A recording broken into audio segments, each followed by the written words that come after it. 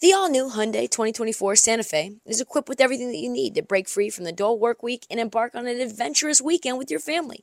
The all-new Hyundai Santa Fe's features, like available H-Track all-wheel drive, standard third-row seating, available dual wireless charging pads, ensure that you can take on any adventure. Available H-Track all-wheel drive so you can take on the dirt trails and kick up some mud. Standard third-row seating so your whole family can experience the thrill together.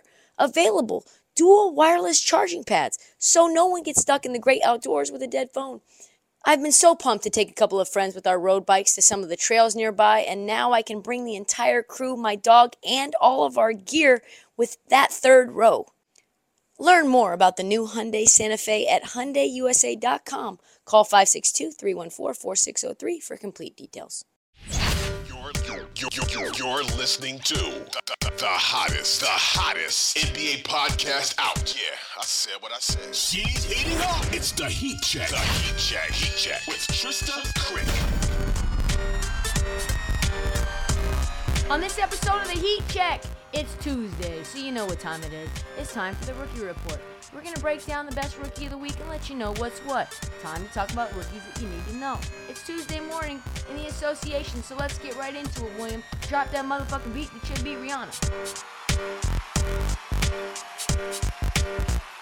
We could talk again and again and again and again about Chet Holmgren and his 9 blocks the other night, which he followed up with another 7 blocks the next game. Chet Holmgren could be the rookie every single week. He has been incredible. We could talk about Wemby every week, who leads all rookies in points, rebounds, steals, blocks, who's also moved to center full time. He has turned an awful defense into a top 5 defense. We could even talk about Bilal Coulibaly, who's been quietly balling out in Washington while Kuz and Poole sink the team. No, but we can't. That wouldn't be journalism. That wouldn't be ethical. That would be neglecting to talk about a player who you guys know, based on this podcast, I have been low on since he was at Alabama. We're talking about Brandon Miller. I don't want to do it, but I have to do it.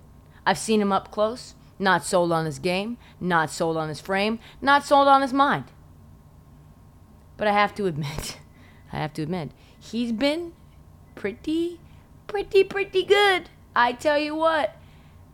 The Hornets are an absolute mess. Melo is hurt. Miles Bridges is being denied into Canada because of his domestic assault charges. But Miller has been out there just giving this team buckets and defense every single game. In his last 12 games, Brandon Miller has gone for 17, 4, and 3. That's ridiculous, I have to say. On shooting splits of 43, 47, and 86, which for a rookie or which for anyone is pretty fucking good, Brandon Miller, especially the 47% from 3 part. Way up from the 26% he shot from deep in his first 10 games this year. How do I know that Brandon Miller has turned the corner? He has now got the vote of confidence from Eric Spoelstra. He said this: Brandon Miller is a heck of a talent, a big-time talent. He's being coached and held accountable to the details to winning. And for a young player, I think that's the most important thing. You got to earn everything. And I think being held accountable to things to be able to appropriately grow to impact winning.